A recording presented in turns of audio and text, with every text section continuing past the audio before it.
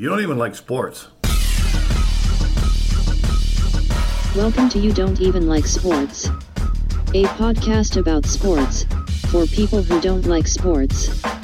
With your hosts, Adam Todd Brown, and Jeff May. Well, Adam, guess what? What? You don't even like sports. Jeff, no, I was going to say that to you. No, you don't even like sports. No. But the thing I said is that you don't even like sports, which is exactly not only the title of this podcast, but a fact. Well, here's another fact. You don't even like killing a guy. I'm going to counter with another fact. Tony Stewart has conflicted about his opinions on killing a guy because he definitely killed a guy. He sure did, and we have reached that point in this podcast, which is Stewart called You Don't Even Like Sports. We should say that. I'm Adam Todd Brown. And I'm Jeff May, and Tony Stewart killed a guy. He killed a guy in front of spectators. He killed a guy like in the Coliseum. But instead of a sword, he used a funny car. he used a sprint car.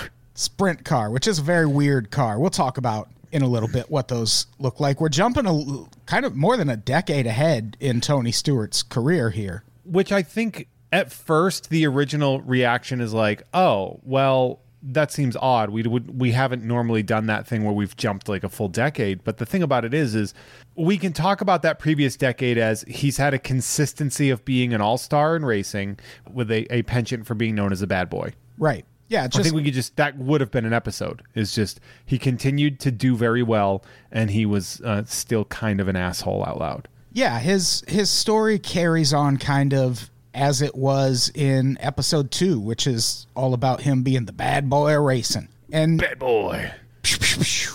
That carries on for a few years. And then we get to this point in history, which is 2014, and it's a whole new Tony Stewart, Jeff. It is more mature. It's a Tony Stewart that's like, should I hit this guy with my car? Yeah. Yeah. He's a little more contemplative about his acts of violence. This is a quote from him around that time, speaking to the Associated Press in 2011. "It was inevitable that I would eventually grow up." And here's the thing. Was it? I don't know if that's true. Yeah. I mean, I would like to add, too, that there's something to be said about when you're like, it was inevitable that I would eventually grow up. It's like, yeah, but the thing is that you've been, like, your formative years of this were your teens and early 20s. Like, yeah. Look at anybody who got rich and famous as a teenager or somebody in their early 20s, and you're like, oh, you're not going to, the odds are not good. But it was kind of the general consensus around this time that Tony Stewart had chilled out a little bit, even though there was that incident in 2012, foreshadowing alert here, where he walked out on the track and threw his helmet at a car that was passing because he was angry about something that happened in the race. But those moments were fewer and far between by this point, by 2014. And he had reportedly seen a therapist for anger management, very healthy, moved back to Indiana where he could have unlimited access to guns, also very healthy.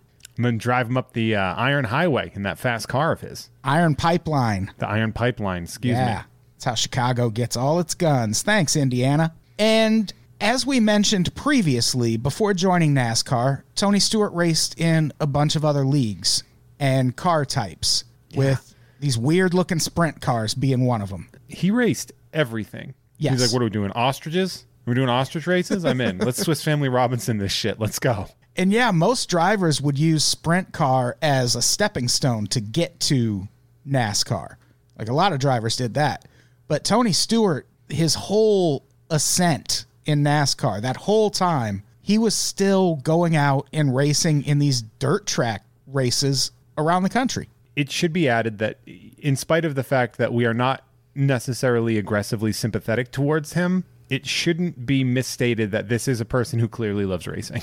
That Tony Stewart is a person who thrives off of the competition and sport of racing. Right. And he was especially enamored with sprint car. He even had a video game called Tony Stewart's Sprint Car Racing. So it wasn't all that unusual that he would go out and do these races. It's a thing that, like, you see bands do it. They have a big arena show in town, and the night before they'll pop up at a club and do like a secret unannounced gig. This was very similar to that. Whenever Tony Stewart had, like in this case, he had a race at Watkins Glen that weekend. So he would show up at these small dirt tracks and he would race in those races the night before, which you're right. It really does speak to how much he loved racing. And it's kind of just a cool thing of him to do. It would be like if you had a minor league team, a minor league baseball team, and like Mike Trout just dropped in and decided to play center field for your team one day. And you're like, what? Whoa, I can go see Mike Trout in my town. In the comedy world, we call those drop-ins. I think we've both experienced that, where you pay a couple bucks to see, a regular stand-up show with some maybe not so famous people. And it's like, oh, and Chris Rock happens to be in town filming and he wanted to get in a 10-minute set. Right. And you're like, Jesus Christ. Like that happens regularly in stand-up. Whenever people were in town and they were like kind of wanting to see a celebrity, I was like, go to any stand-up show. Like there's a good chance that if it's in a club, you're going to see someone you've seen in movies. Yeah, one of the ways I experienced it, the first time I did a show at the Hollywood Improv, I was supposed to follow Michael Swaim, who had even less comedy experience than me. So I was like, yeah, that's fine, no problem. And then not long before I was due to go up, the owner of the club came up to me and said, actually, we had a drop-in. So you're following, now I can't think of the guy's name, the guy that bombed on Jimmy Kimmel talking about tacos. What's Rob Delaney? Yeah. They were like, now you're following Rob Delaney. I was like, oh, cool. Yeah, I'm definitely ready for this. But here's the thing. Cool. I did great. And yeah, so Tony Stewart would do this kind of thing all the time. It was really common for him. So it wasn't unusual that on the night of August 9th, 2014, Tony Stewart was competing in a sprint car race at a small dirt track called Canandaigua Motorsports Park in upstate New York. Gotta love upstate New York. This is how you know a story's gonna be bad, is it's like this whole thing takes place in upstate New York. You're like, oh, like Copland? Yeah. I lived in Copland for 6 months, basically, before I moved to the West Coast. Horrifying. Yeah. Easily upstate the most racist place I've ever lived. Upstate New York is the kind of place that like people are stuck in. And you're like, oh no. Like they're like, well, it's nice. Like it's beautiful. I like my community, but I got to get out of here. Yeah. I have to escape. For one thing, there's too many retired cops around. Too many cops. So Tony Stewart would do this kind of thing all the time. He had a race at Watkins Glen that weekend, but it's a good thing, but it's also Tony Stewart, and Tony Stewart is going to Tony Stewart in every situation, including these small dirt track races. It's not like he was going to show up and go easy on people. Like he's there because he wants to race, and he's racing because he wants to win. And so a year prior to what happened on August 9th, 2014, on that same track, Tony Stewart had triggered a 15-car pileup that broke another driver's neck. Tony Stewart broke a guy's neck. He sure did. And a month later, he crashed at another small dirt track in Iowa, breaking 2 bones in his leg and ending his NASCAR season. Imagine if you were his NASCAR team. Yeah. To be like, he's like, sorry guys, I was doing a little funny car race and I cost you thousands of dollars. Yeah, I wonder if by that time he owned his own team. I think he did. I think he that's the one thing that we sort of have glanced over is the year that he sort of left Gibbs and became his own team owner. Right. Because he is one of the only drivers to win as an owner and as a driver. Mm-hmm. And so in this case, this weekend, he was due to race in the Cheez-It 355 at Watkins Glen, which I'll tell you this, I fuck with a spicy Cheez-It. Let me tell you, they used to be the green Tabasco Cheez-It. Right. And then they must have lost that license. They kept that recipe because the spicy Cheez-It is exactly that, and they're a tasty fucking treat. They are wonderful. And so this race is carrying on, as you would expect, a Tony Stewart race too. And by that I mean, at one point, he hit a fellow driver's car and sent that car spinning into the wall. I mean, it's Tony Stewart you're racing against. That's going to happen. Yeah. Things happen. This is just Tony Stewart being Tony Stewart, driving. Guy gets hit into a wall. This shit happens in racing. Sometimes people break their necks. Sometimes you break your leg. This shit happens. Right. And another thing that happened a lot around this time in NASCAR and just in racing in general is it wouldn't be unusual to, get out and confront that driver that hit you when they come back around. And that's what Kevin Ward Jr. did. He was the driver that Tony Stewart hit. He was a 20-year-old kid, basically. And Tony Stewart spins him out into a wall. So Kevin Ward Jr. gets out and decides to confront Tony Stewart next time he comes around.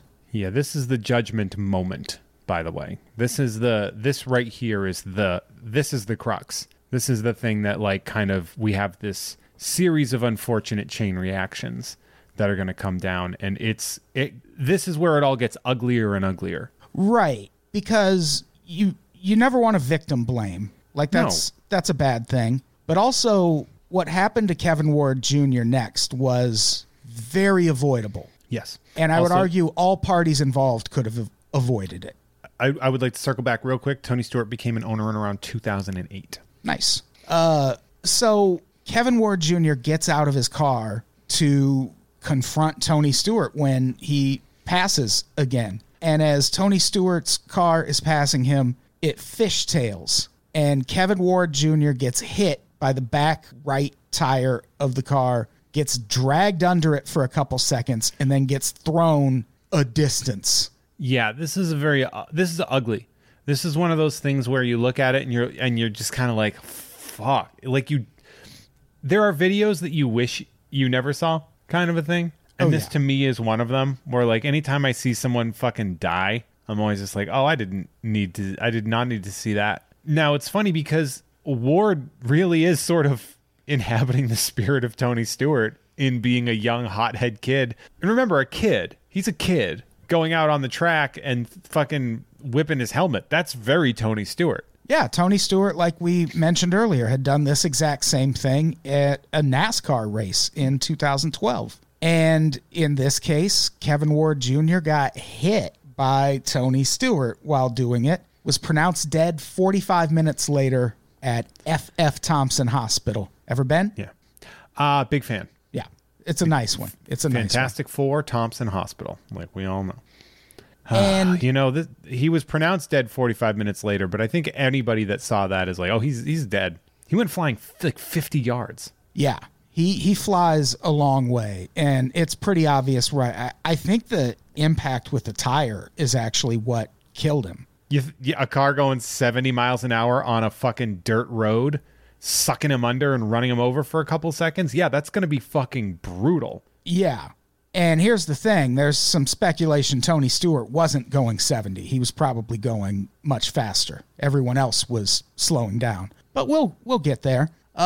Within days, the Ontario County Sheriff, a guy named Philip Pavero, said that there were no charges pending in this, which seems fast for what looks like vehicular manslaughter, potentially, to just come out right away and go, nope, no charges. That's fine. It's boys being boys, you know? Yeah, it's just racing. It's just racing, man. We don't want to cancel racing just because a couple of guys are dead. Get on out of here. And an autopsy conducted a few days later concluded that Kevin Ward Jr. died of a massive blunt force trauma, if you can believe that. Yeah, I always feel like the autopsy for that should have been just the guy watching the video and he's like, oh, he was killed by the car. Yeah, it's the car. Car. You see? You want me to pause it right here? Yeah, it's right. See there point. when Tony Stewart hits the guy. Well, he killed the guy. Yeah, that's the one. Yeah, that's it. These are some initial accounts from the weekend of the incident, and we'll link to all of these articles on pops.com as usual. This is a quote. It's kind of a long one. Tony pinched him into the front stretch wall. A racing thing. The right rear tire went down. He spun on the exit of turn 2. They threw the caution and everything was toned down. Kevin got out of his car. He was throwing his arms up all over the place at Tony for most of the corner. I know Tony couldn't see him. I know how you can see out of those cars. When Tony got close to him, he hit the throttle. When you hit a throttle on a sprint car, The car set sideways. It set sideways. The right rear tire hit Kevin. Kevin was sucked underneath and was stuck under it for a second or two, and then it threw him about 50 yards. And that is sprint car racer Tyler Graves, who was sitting in the stands. I need to move. There's something to be said about the behavior of a car on this kind of a track, in this kind of a car, to not pretend that the guy who has his own fucking video game for this kind of car doesn't know how this car is going to react in all conditions. Yeah, that's the thing. Every driver who is interviewed about this seems to say the same general thing about what these cars do when you do what Tony Stewart did behind the wheel. And it's not good for Tony Stewart. I mean, we'll get to it. Not a lot of repercussions, but still. Yeah, it really comes down to, well, every driver that's interviewed is like, oh, Tony Stewart killed a guy. Right. And the thing that's important from that quote, I think, is where he says it's a racing thing. As we mentioned in the Dale Earnhardt episode, what Tony Stewart did here really was standard racing stuff that racing fans tend to embrace. And yeah, it puts people in danger, but they're mostly fine. And here's another quote. People who could see it better said the guy got out of his car and was gesturing angrily at Tony Stewart when Tony Stewart came by during the next lap under yellow. He approached him, and evidently when he was driving by the guy standing on the track gesturing at him, he gunned his engine. What happened was the back end kicked out and clipped the guy, and the guy flew across the track. That is Rich Willis, a spectator. And here's another quote from Tyler Graves. You never mean to do something like that. Kevin was pissed, and he let Tony know, and Tony was trying to give the message back that he wasn't happy either. He went over the line with it. Just a little bit. And yeah, just kind of pushed it a little too much. Little manslaughter. If it sounds like Tyler Graves is being a Tony Stewart apologist there, please note he also says this in the same article. Tony Stewart needs to be put in prison for life. Yeesh. For life. Like the That's New World Order. That's a long time. Rodman's in the New World Order for life. This is a complicated incident for sure. Because again, you don't want to victim blame, but this could have been avoided. Kevin Ward Jr. could have stayed in his car. If you look at the video, the track is very dimly lit, and he's wearing a black suit. So not the best conditions to run out into the middle of a bunch of passing cars. Well, I mean, when you really think about it, too, like all the conditions, like these night races, these like under the lights, like these are a big deal for local towns and stuff. These are fun. They're designed to be a good time. Night racing is super cool. You know, like the crowd seems to get really into it, right? Isn't that a thing that NASCAR was really pushing, was more night races? I think so, yeah. Like they're fun. It's fun to do that. There was probably like a demolition derby before that or something stupid, you know, like it's a whole fucking event. And then Tony Stewart killed a guy. Yeah, this really is. I want people listening to wrap your head around what has just happened here. You're living in a tiny, tiny town in upstate New York, and all of a sudden Tony Stewart is racing at your local racetrack, and he kills a guy. Like, it would be like if Prince showed up at your tiny town bar and just played a surprise show and then, like, murdered a local musician on stage. You'd be like, Prince killed a guy. And everyone would be like, yeah, but like Raspberry Beret. Yeah, like what's he going to do? It was just part of the show. Yeah, Tony Stewart do Purple Rain, then maybe we'll give him a little leeway. So, as much as we want to call Tony Stewart a villain here, because he is, we do have to acknowledge Kevin Ward Jr.'s role in this. And especially because Tony Stewart kind of ties into that also. Like we mentioned a bunch on this podcast, racing fans have kind of encouraged really aggressive driving. And by embracing Tony Stewart and all his antics, they kind of encouraged what Kevin Ward Jr. did that night. He wasn't the first driver to confront a car on a racetrack, and Tony Stewart had done it. A bunch of other drivers had done it, and people like that kind of thing too. It had just become a thing you expect. Oh, there's a crash. Maybe he's going to get out and confront the driver. Maybe there'll be some fisticuffs. Well, it's also like a very sort of like toxic masculine reaction to these things, like being a hothead and challenging a person who took you out. That's considered being a man. And remember, NASCAR is a sport that is rooted in a mentality that you would probably say is traditionally aggressively masculine. Oh, like yeah. Fixing cars, racing cars, like not taking no guff from anybody. Like, you're not going to be a success. You're not going to be or popular, by the way, in racing if you're not kind of a bit of a badass. Right. And the thing about actions like this, it's fine if you want to embrace them as a sport, but you got to realize it's going to end in this at some point. Like, someone's going to get hit by a car. And like, the NFL has a rule where if you take your helmet off on the field, it's an immediate penalty. And the reason for that is because that's a very vulnerable situation to put yourself in. Mm-hmm. To be in full football uniform but take your helmet off, like, you're asking for a head injury. So they just ban it outright. It's a huge penalty if you do it. And there needed to be a rule against this. And there had not been for a long, long time.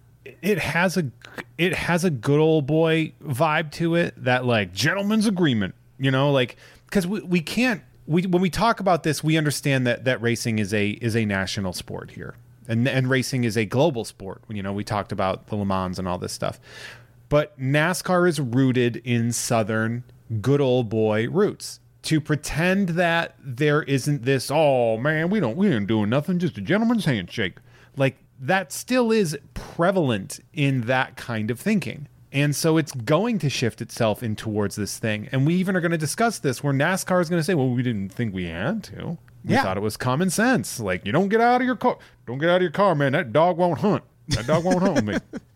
Yeah, you would think, well, why hadn't NASCAR had a rule like this in place? And the temptation is to be like, well, duh, they shouldn't have to tell people not to get out of their cars during an active race.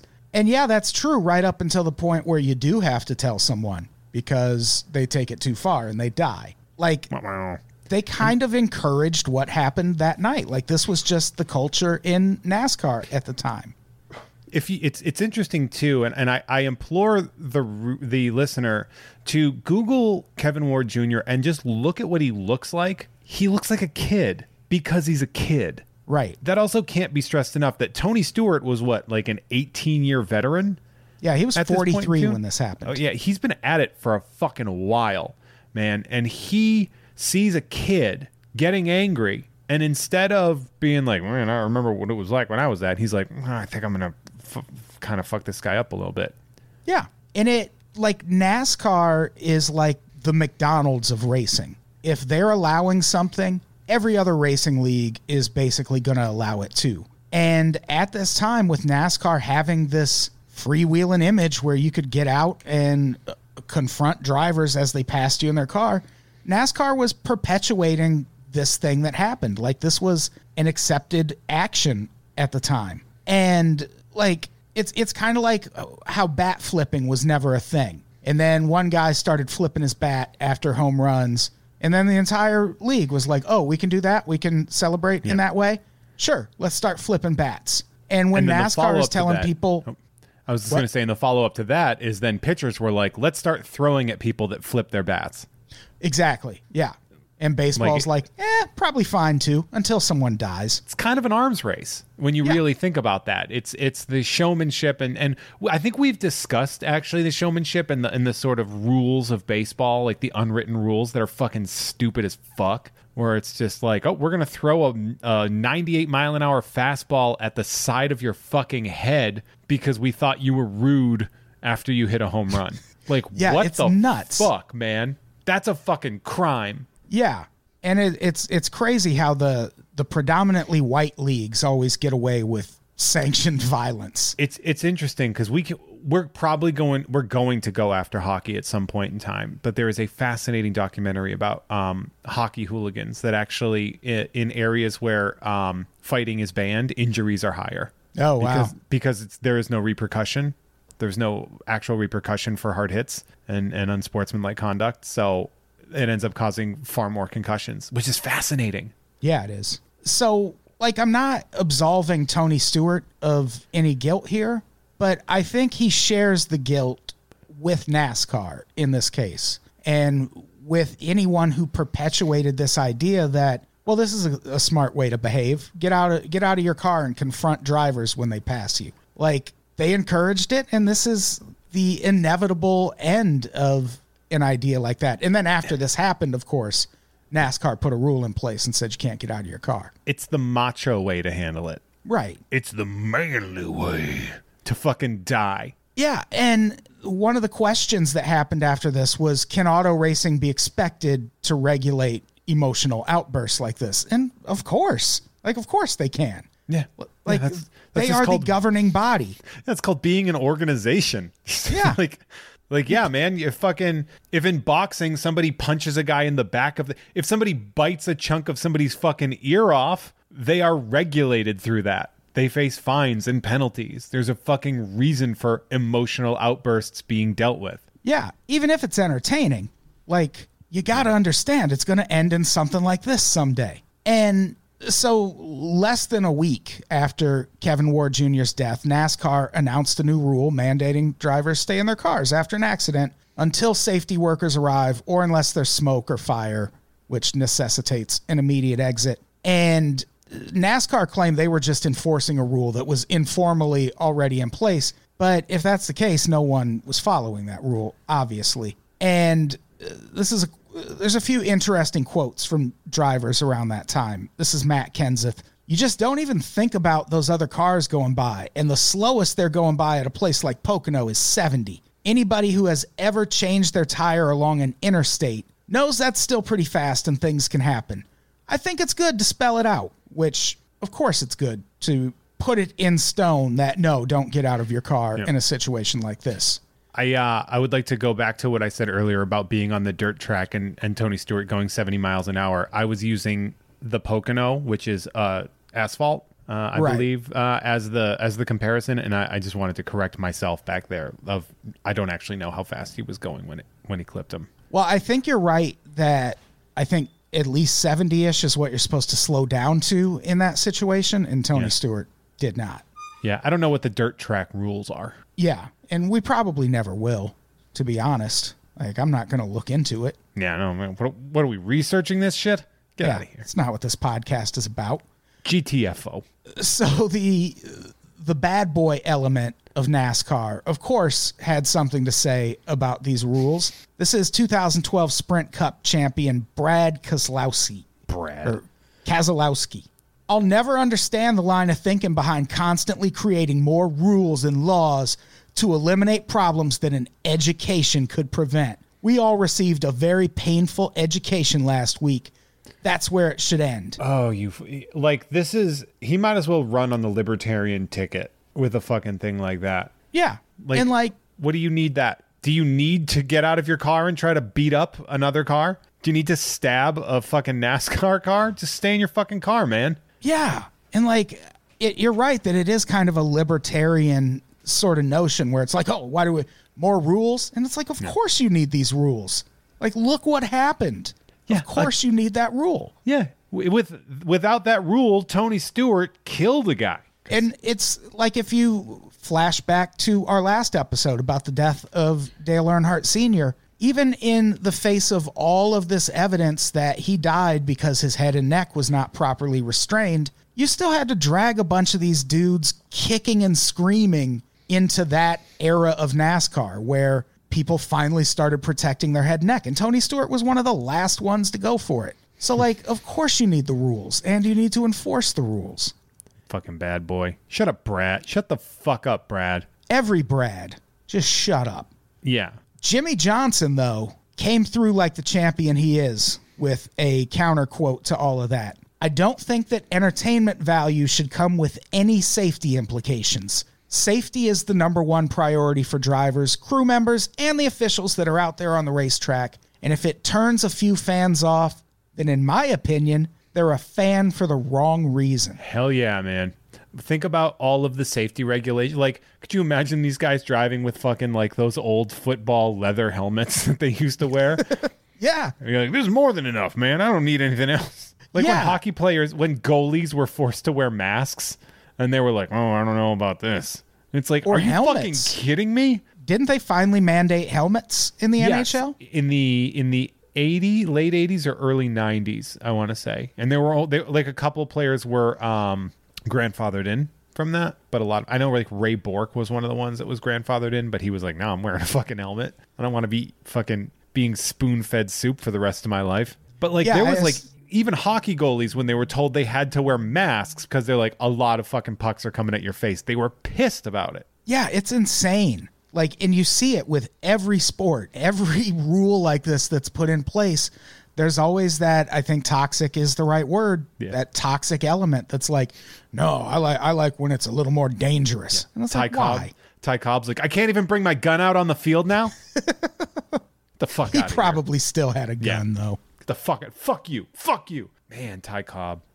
He'd be an interesting season. I was like, as I'm saying this, I'm like, okay, we got to do a season on Ty Cobb.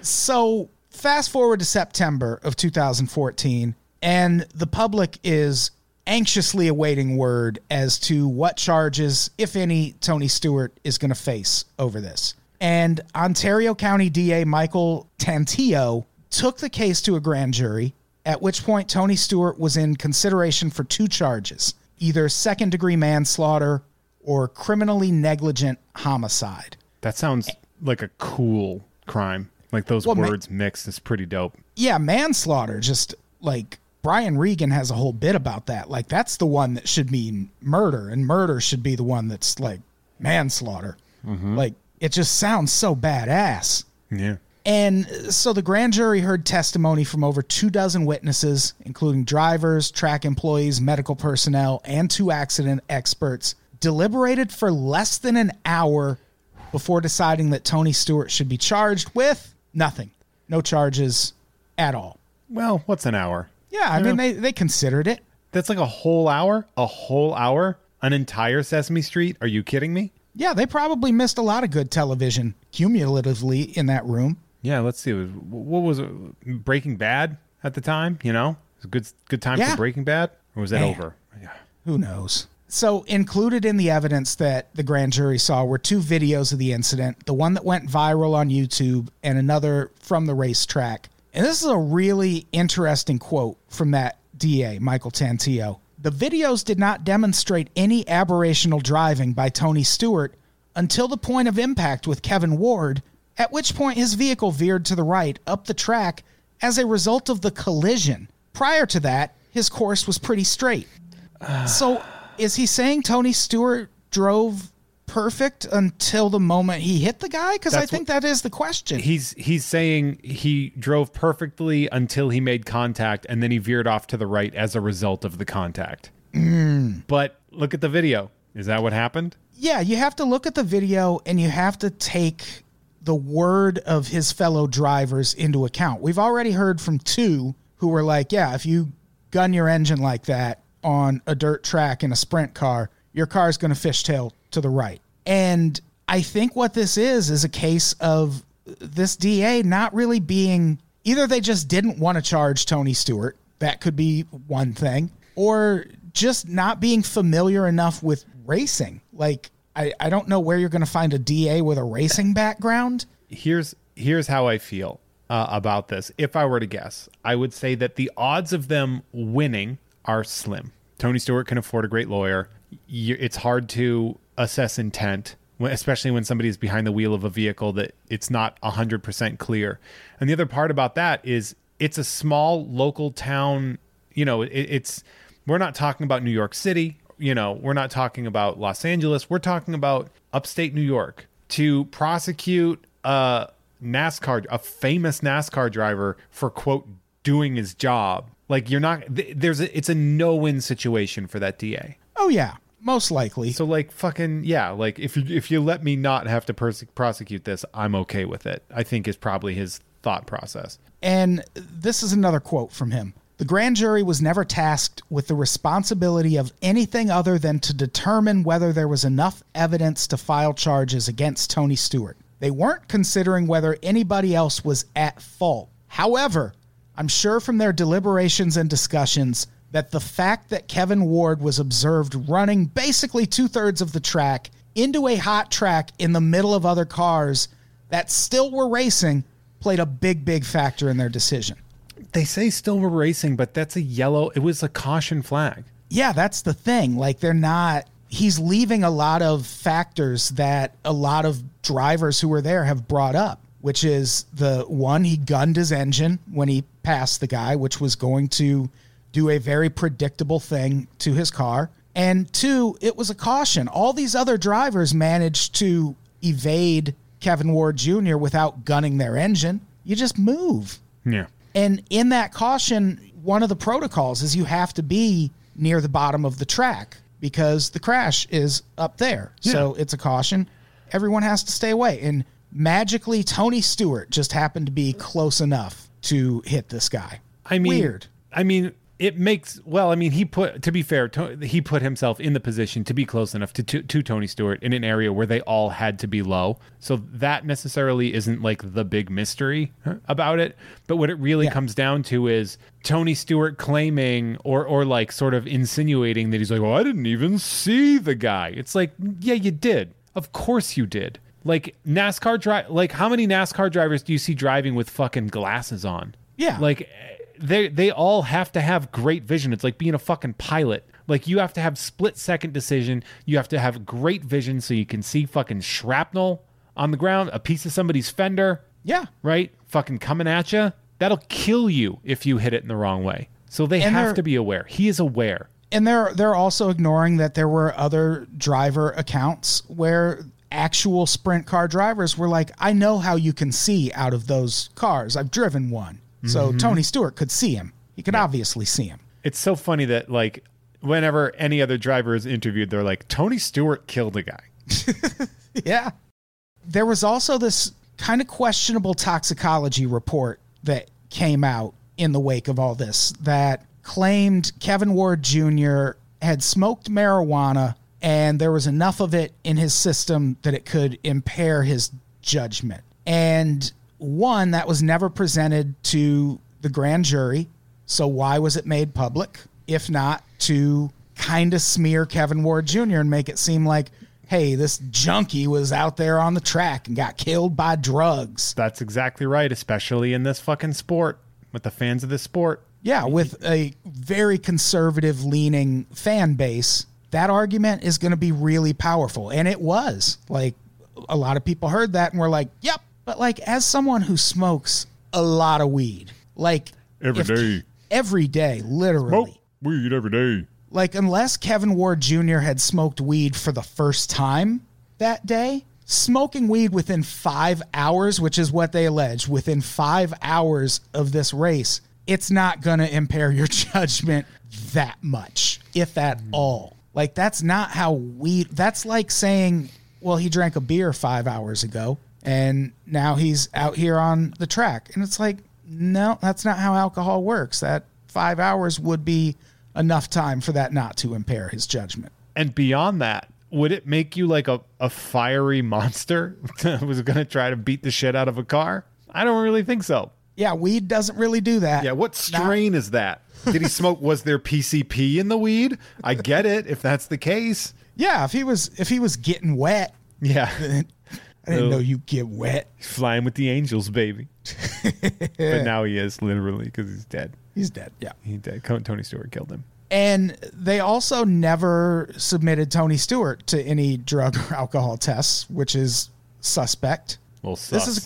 This is a quote from Pam Ward, Kevin Ward Jr.'s mother. Our son got out of his car during caution while the race was suspended. All the other vehicles were reducing speed and not accelerating, except for Tony Stewart, who intentionally tried to intimidate Kevin by accelerating and sliding his car toward him, causing the tragedy. That, I think, is the most apt description of what happened. I don't think either you or I really insinuate that Tony Stewart wanted to hit or kill this guy. Nope. But he 100% wanted to humiliate him or scare him. Yeah, that's why we've been saying this whole time that something like manslaughter would have been in order. Like, he wasn't trying to murder anyone. He was trying to be Tony Stewart, and he got really carried away with it, basically. He's a bad boy. And so the family decides to file a civil suit, obviously, against Tony Stewart. And lots of people were deposed and compelled to give statements in the course of that. And there are a couple in particular that I want to focus on. First, here's what Tony Stewart said about hitting Kevin Ward Jr. It was a split second from the time that I saw a person until I got to the person. I attempted to change direction. He also said he hit the throttle, quote, to try to drive the car down to the left to get away from him. How fast was he running towards your car that you needed to hit the accelerator to get away? Can we also say that when he says what he says is in direct contradiction to that DA who said he was driving straight until after the fact? Oh, yeah. Just putting that out there, Tony. Yeah. And the thing about him hitting the throttle, you can hear that in the video. Like, if you go back and listen to the video, provided you're a car guy like me and Jeff. We're car guys. We're big time car guys. Big time car guys. I mean, we are experts in this kind of stuff. I prefer to call them automobiles, which is their science name. I call them a horseless carriage. Oh, sure. Because I'm retro. That's how long I've been a car guy. Yeah. A horseless carriage guy. And yeah, you can hear him hit the throttle in that moment. And that, I think, is the most important detail, because you have driver after driver saying, if you're in a sprint car on a dirt track and you hit that throttle at that point where Tony Stewart was, it's going to make your car fishtail to the right. And what was to the right of Tony Stewart's car? Kevin Ward Jr. A guy. So obviously there was some intent, even if not murderous intent. Tony Stewart was trying to do something. He was trying to make a statement. Yeah, he's like, what? I was doing a goof. Come on. Who hasn't done a goof? Just trying to show the guy up a little. I'm a bit of a merry prankster, you know? I gotta, you know me. I'm Tony Stewart. I'm the pranks guy. Come on. Here is a very weird detail to all of this. There is another really interesting witness who was brought forth to testify or give a deposition in this case. Her name's Jessica Zamkin-Friesen, and she is a former girlfriend of Tony Stewart who was competing in the same race and driving behind Tony Stewart when he hit Kevin Ward Jr. And this is what she said. He turned to the right and hit the throttle, which causes the tires to stand up and throw dirt and smoke from them. If he did not hit the gas, the rear of his car would not have gone to the right and hit Kevin. And she also said in her deposition, actually she said right after the incident, that she thought Tony Stewart was trying to scare Kevin Ward Jr. And at one point she was asked if she saw Tony Stewart swerve to avoid Ward, and she said this: "No, I saw him go to the right up the embankment closer to Kevin, and I saw him hit the gas. I don't know what he was thinking or what was going through his mind. I just was behind it and saw what I saw." So clearly, Tony Stewart knew what he was doing hitting that throttle. I mean, the hard part is, how do you judge intent in a situation like this, you know? Yeah, it's a thing you see in the NFL all the time, where by the letter of the law, there might be a call that could be called a personal foul or roughing the passer or something. But just by the letter of the law. Like, if you're looking at intent, like the player's trying to hold up, like he didn't mean to do it. And in those questions, like if you're not a football player, in that moment, you're not really qualified to judge what the intent was there. I think even if you are a football player, you can't really judge the intent. It really is held onto by one person. Right. And that person's going to do everything they can to not go to jail. Yeah, I feel like given Tony Stewart's knowledge of sprint cars, I feel like that could have come into play here at some point, or should have. He's one of the most famous names in fucking NASCAR. That would be like Wayne Gretzky killing someone on the ice and being like, yeah, but you know, he didn't know what would happen. Yeah, I didn't know like pucks were that hard. Yeah, I didn't know my ice skate would do that. You sure did. You sure did know that. Yeah, and that is kind of the situation here, where no one can prove Tony Stewart knew that. And even if no one can really definitively prove that that's what Tony Stewart did. And so, civil case, basically, because civil cases are easier to prove. Like, there's less burden of proof. Yeah, that's like famously O.J. Simpson, you know, criminally not guilty, but civilly very guilty.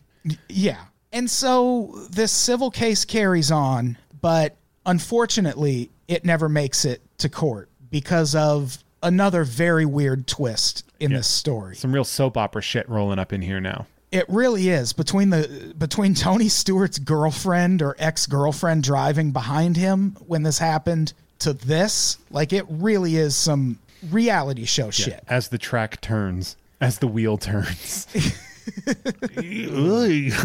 Yikes. So this case never makes it to court because shortly after Kevin Ward Jr. died, his on-again, off-again girlfriend comes to the family and was like, hey, guess what? I'm pregnant, and it is your son's kid. Dun, dun, dun. And that makes this civil case a whole other thing because you're going to get some damages if your adult child is killed. But when a child has their father taken away, the potential damages in that are massive, way bigger. Yeah. Like substantially bigger. And so they proceed with this case under the idea that, well, like this incident cost a child his father. And what happens at one point during this case is Tony Stewart's lawyers are like, okay, well, how about you take a paternity test so we can just clear all that up right now? And she takes a paternity test, and it turns out the kid is not Kevin Ward Jr.'s. Should not have had Maury Povich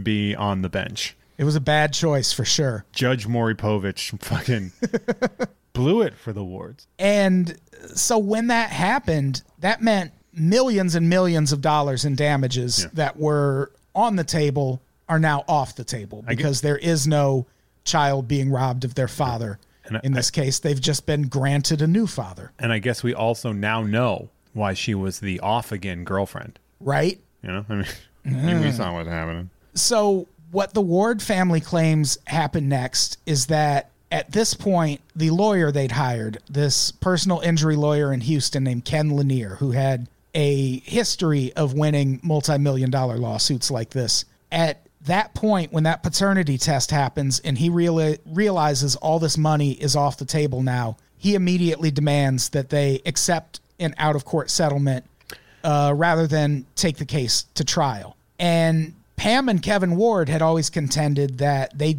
weren't really interested in the money and that they would have taken $1 in damages if it meant the facts in the case were made public during a trial. And what they say happened is once this potential damage amount got reduced, the lawyers were like, all right, you have to take whatever settlement you get or we're not going to represent you. And this is what Mark Lanier says about this, their lawyer. We specifically told her right before settlement that we would try her case if it didn't settle.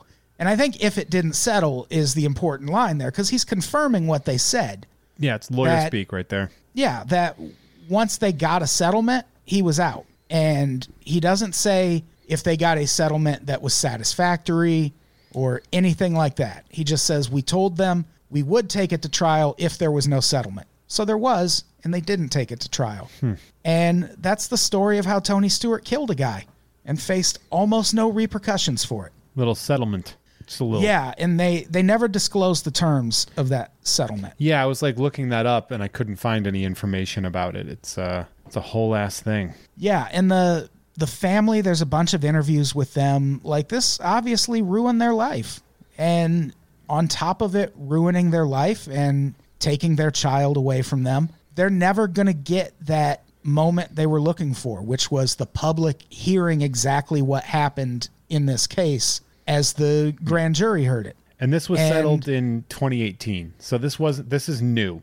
This is a relatively new time period. Right. Just so we all know about how long. It looks like it was like early-ish, like around March or April 2018. And Tony Stewart, for his part, was Tony Stewart as fuck about all of this. For one thing, in the aftermath, Tony Stewart, the real victim here, publicly questioned whether he'd even return to sprint car racing. This is the most Tony Stewart quote possible. Yeah, I want to beat the shit out of this statement. It's hurt for 16 months to sit and be scrutinized for it and to try to give back to a sport that you love. And every time you turn around, you've got to constantly defend yourself for doing something and trying to support something that you believe in and care about. Sounds like he was beating NASCAR.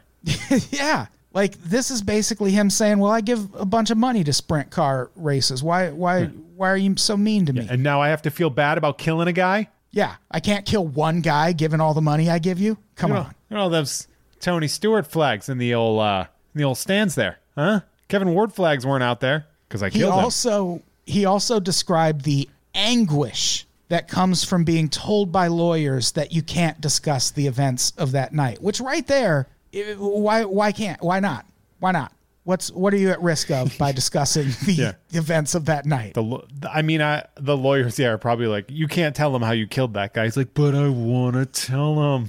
I want people to know it was so cool. People will never cross me again. This is another quote from Tony Stewart about the lawyers telling him he can't discuss the events. It keeps me from moving forward. It just stays there, hanging over my head. I know 100% in my heart and in my mind that I did not do anything wrong. This was 100% an accident. And yeah, it was, but it's one he should have gone to prison over. Yeah, your heart and mind are wrong, Tony. Yeah, manslaughter is an accident. No one's disputing that. That's the whole reason it's called manslaughter and not murder. Yeah, it's, he's a real piece of shit. And it's one of those things, too, where he's going to have fans forever. He was very good at what he does. He was very bold. He's very out there. But this is one of those things that is going to sort of cost him a lot in his public image because he fucking killed a guy. We can't, it's like we gloss it over and we make jokes about it. But what it really comes down to is this guy being an asshole and a competitive prick killed a guy. Yeah. Yeah. I don't know how you can look at all of those accounts from other drivers and not come away from it pretty well convinced that Tony Stewart's actions led to this man's death. Yeah. But that's our episode. Woo. Tony Stewart killed a guy. We made it to the Tony Stewart killed a guy episode. Yeah. We're nearing the final turn. Yeah, we're seeing that checkered flag is right around the way. Right? That's a racing reference. Those are racing references from two car guys. Because we're a couple of car guys. Just a couple of mechanism experts. Car experts. Changing my oil. You can do that yourself, right? I think you can change your own oil. Yeah. I mean, I would never do it because it puts oil changers out of work. Yeah. Fucking, I'm an American first. Yeah. Do we have anything to plug before we get out of here? Yeah, I mean, you can check out Sideshow through Sideshow Collectibles every other Tuesday. That's a lot of fun. It's my solo interview podcast. It's a lot of fun. Really cool. And you can also check out Tom and Jeff Watch Batman on the Gamefully Unemployed Network. That's all. And then find me on the internet. On October 9th, you can watch the next Unpops Zoom comedy show with this month's headliner, Matt Lieb. Oh, I love Matt Lieb. Tickets for that will be on sale soon. Check the Twitters and subscribe. Give us give us money. Help We'd keep love the that. lights on.